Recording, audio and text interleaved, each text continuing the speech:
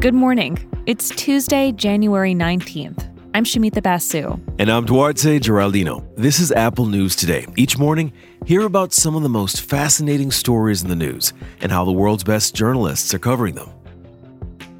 Today is President Trump's final full day in office.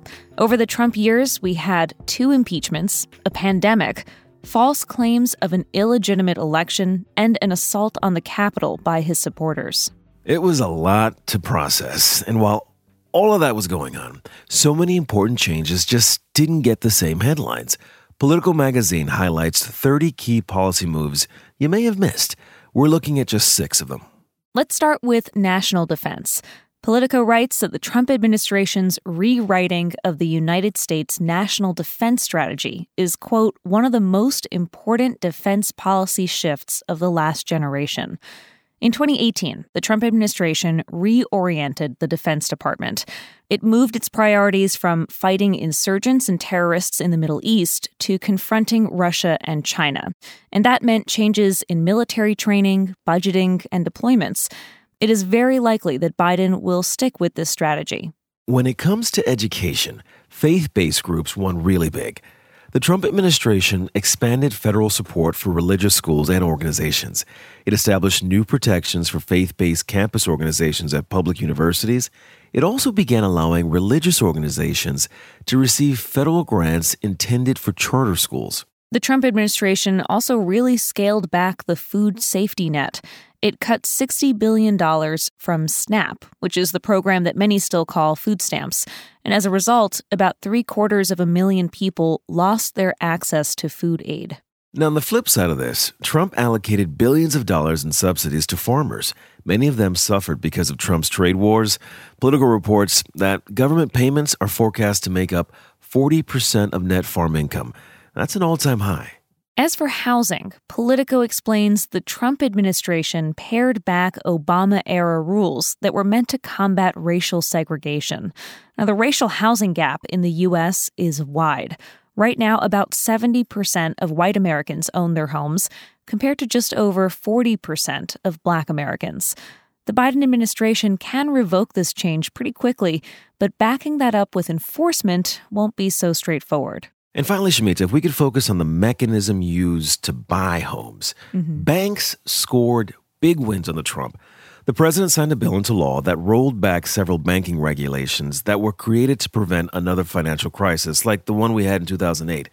Now, among other things, banks got out of some restrictions on mortgage lending and risky trading. Politico says it's unlikely the law will be undone. There is so much ground covered in this Politico piece, including Trump's policies on trade, on the environment, immigration. If you're listening right now on the Apple News app, you can find a link to the Politico article by tapping on the notification that we send you about halfway through the show.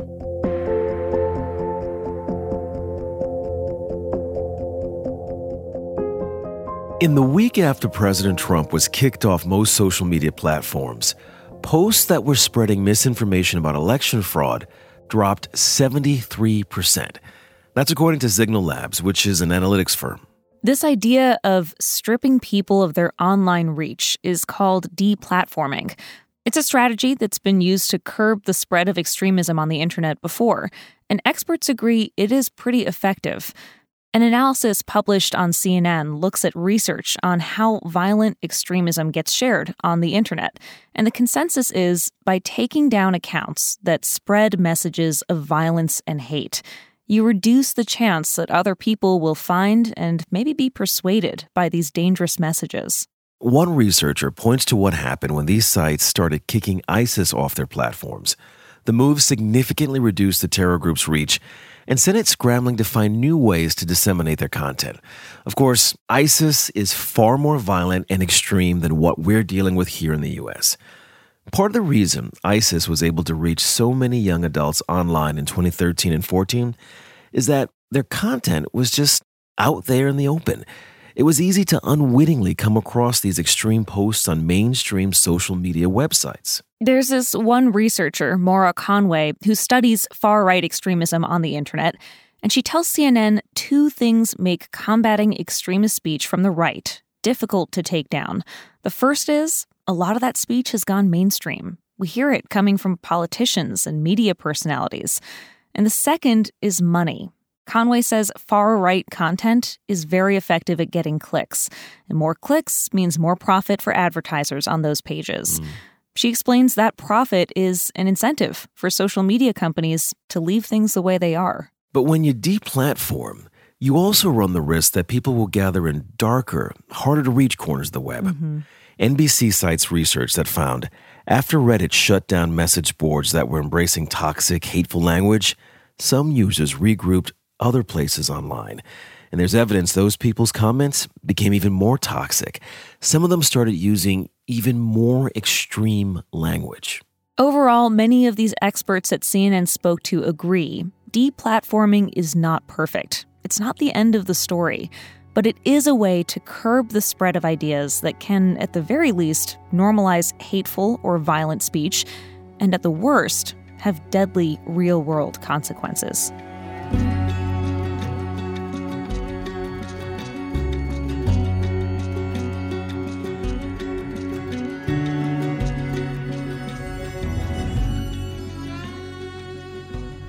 West Virginia is blowing away other states when it comes to getting vaccines into people's arms. It was the first state to finish inoculating everyone in nursing homes. And before you go dismissing this tiny state, just focus on the data. CDC stats show West Virginia's overall vaccination rate outpaces big and small states. Governor Jim Justice told CBS how his state did it. We didn't sit on our hands. I mean, we acted.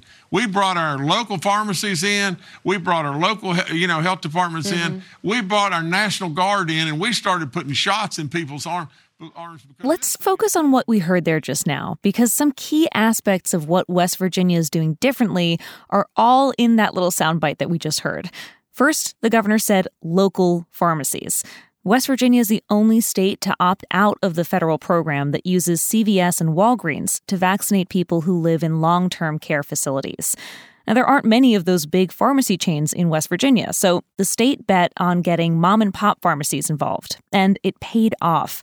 One thing that helped was these small local pharmacies usually have closer relationships with nursing homes in their communities, so they can move fast.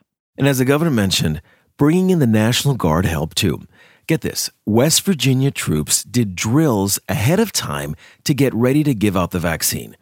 More than a dozen other states are now using their National Guard forces to speed up distribution. Now, there have been some missteps, too. Early on, one county in West Virginia injected 42 people with an antibody cocktail instead of the vaccine. It was in error, and so far, at least, there have been no reported negative consequences.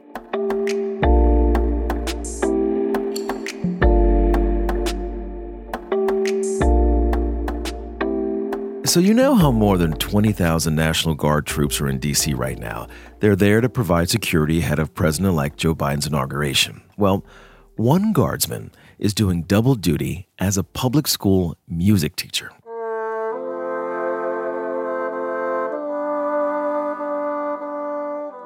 That is the sound of Sergeant Jacob Kohut, adding a little Puccini to our day.